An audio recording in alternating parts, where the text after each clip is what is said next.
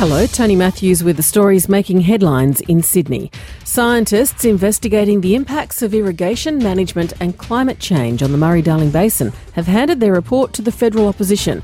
Regional Affairs reporter Anna Henderson has more. Federal Labor leader Bill Shorten asked for the report, which has been conducted through the Australian Academy of Science. He's requested the expert panel investigate what led to the distressing scenes in the New South Wales far west, where hundreds of thousands of fish floated to the surface over summer.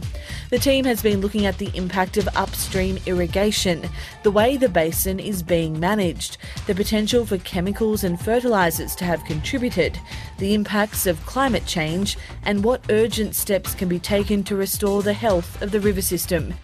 A man remains in intensive care after a shark attack on the New South Wales North Coast. 41-year-old Sam Edwards had 4.5 hours of surgery after he was bitten on the leg at Belongil Beach, north of Byron Bay, early on Sunday morning. Experts believe a juvenile great white was responsible, and Professor Bill Gladstone from Sydney University says that's not surprising. They spend quite a bit of time for the part of the year when they're up here, swimming around in the shallow surf zone. So where we tend to swim and surf is really part of the normal habitat for these juvenile white sharks. Police have released a man after he was questioned over the death of an intruder in his home in Sydney southwest. The 44-year-old resident of the Harrington Park home awoke to find a man in his lounge room.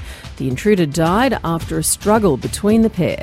Detective Chief Inspector Shane Woolbank says investigations are continuing. The wife of the resident has notified neighbours who have attended the address and commenced CPR. Emergency services were contacted. They attended the address, but unfortunately the male intruder died at the scene. For more details on those stories, go to ABC News Online.